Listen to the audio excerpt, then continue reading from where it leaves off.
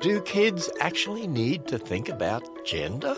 This is Ken Ham, and we produced the popular Answers Bible curriculum. Late last year, the toy brand American Girl released a book for little girls. Now, it told its young readers if they don't feel comfortable in their bodies, they might be boys, and that's okay. Doctors, they say, can give them medicine to keep their bodies from changing so they can think about their gender identity. You know, such a message is planting seeds of confusion in impressionable children who are very open to the power of suggestion. Yes, there's a war in our culture on children. Dad and Mum, you need to plant seeds of truth in your children. God has made them either boys or girls, and they're fearfully and wonderfully made just as He wanted them to be.